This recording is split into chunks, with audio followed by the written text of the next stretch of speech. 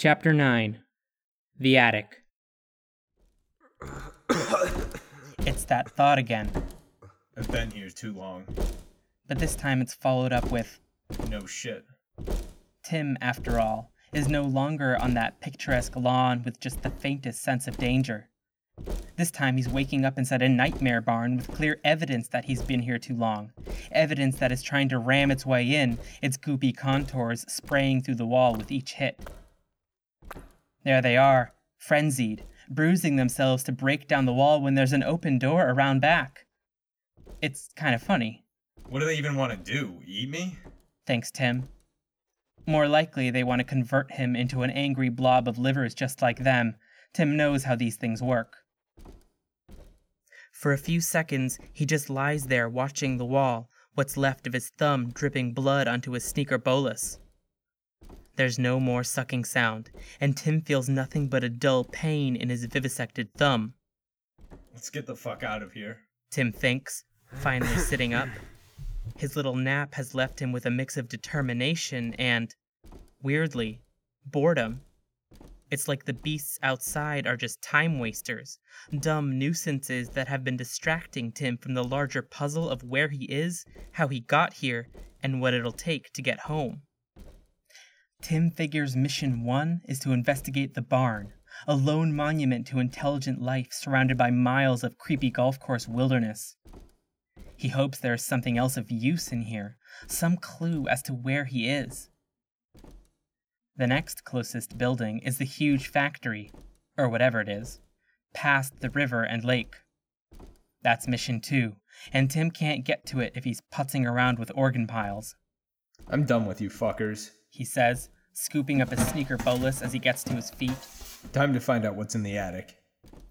Tim grabs the huge folding ladder, slapping his pitchfork against one side to hold everything at once. He turns it sideways and drags it toward the antechamber. The paparazzi outside follow him, scratching against the wall until they're at the locked door Tim came in through. Tim fumbles with the ladder on the uneven floor, dropping it, the sound making the organ piles go nuts against the door and wall. Tim lets out a laugh, struck by the total non-urgency of his movements relative to those of the monsters outside. He wants to run up to the door and go, La la la, you can't get me. while waving his arms. That would be messy. Tim thinks, grinning down at his bleeding thumb, which has been leaving a trail of red spatter. Still smiling, Tim wonders if he's gone delirious from blood loss. As he sets up the ladder, Tim is careful not to get blood on the steps. Just let me slip and fall and break my neck as I try to climb it, please. He thinks, spelling the last word PLS in his head. The folding ladder is now underneath the trap door, about as stable as it's going to be. Tim stares at the top of the ladder, which is 30 feet in the air, only a foot or two below the trap door. Growling Climb that shit. to himself, Tim starts up the ladder in earnest, suppressing the vertigo that hits him whenever he looks down. The pitchfork is still in his right hand, grinding up the side of the ladder, and the sneaker bolus are in their usual roost on Tim's shoulder. A few moments later, the trapdoor is just above him. Okay, secret code. Square, square, triangle. Clinging tightly to the ladder with his right hand, Tim reaches over his head with his left, moving to push the 3 objects like buttons, starting with the first square. As soon as he touches it, though, the trap door swings silently upward. A dark chamber is above. The chamber is narrow, exactly the same length and width as the trap door. It is a caricature of darkness, managing to snuff out every thread of light that drifts inside. Needless to say, Tim cannot see where it leads. There is a series of indents in the wall opposite the trapdoor's hinges, forming a ladder. Well, that looks haunting. Tim thinks. I think I'll close the door and descend the ladder. Nah, just fucking with you. Let's climb this. Tim puts his left hand on the first indent in the stone, finding it to be strangely warm. Trying not to look down, he steadies himself against the indents while climbing to the top platform of the folding ladder, so that most of him is through the trap door.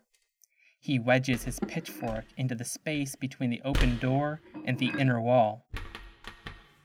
The chamber is uniform in length and width as far as Tim can sense. He reaches above his head, deep into the pitch black, and feels no ceiling. Although he considers using his pitchfork to feel farther upward, he is too afraid that doing so will cause him to lose his balance. A glance down at his feet makes Tim feel sick. The floor of the barn seems miles below. As if sensing Tim's fear, the folding ladder shakes slightly. Tim panics and quickly steps upward, putting both of his feet on the bottom indent in the stone chamber. To Tim's horror, the trap door begins to close. He tries to prop it open with one foot, but resists his push, continuing to move downward undaunted. Not knowing what else to do, Tim climbs the indents to get out of the door's way. The trap door closes without a sound, plunging Tim into total darkness. Feeling hysterical, a cross between Holy fuck. and Of course this would happen. Tim descends to the bottom indent. His pitchfork is now resting against the closed trap door in the wall of the chamber.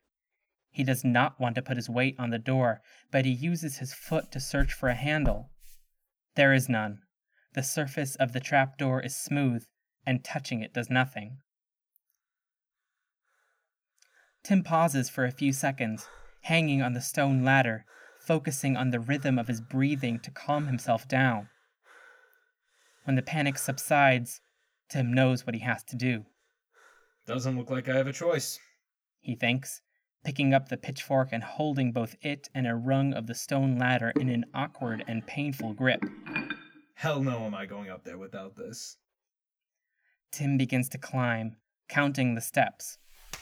1, 2, 3 steps. And he is where he was when the trapdoor closed. He gropes the air above him. Nothing. No ceiling. No change in the dimensions of the chamber. 4 steps. 5 steps. Tim's sneaker bolas fly upward. Their mass disappears from his shoulder. They rise and begin to move into the dark above. This happens in a split second, and for a fraction of that split second, Tim considers letting go of the stone ladder to catch his shoes. But an instant later, he feels his entire body go weightless, and suddenly nothing makes sense. Gravity inverts. Screaming, Tim hurtles upward, downward, and looks up, down, just in time to see the faint outline of a trap door open. He passes through it and sticks out his arms to protect his head. Tim lands on something soft. His head and arms suffer a painful impact, but he manages to stay conscious. The clatter of metal and wood on stone echoes through the near darkness as the pitchfork lands on the floor next to Tim. He lets out one slow, ragged breath as he thinks about how easily he could have been impaled on the way down. Up.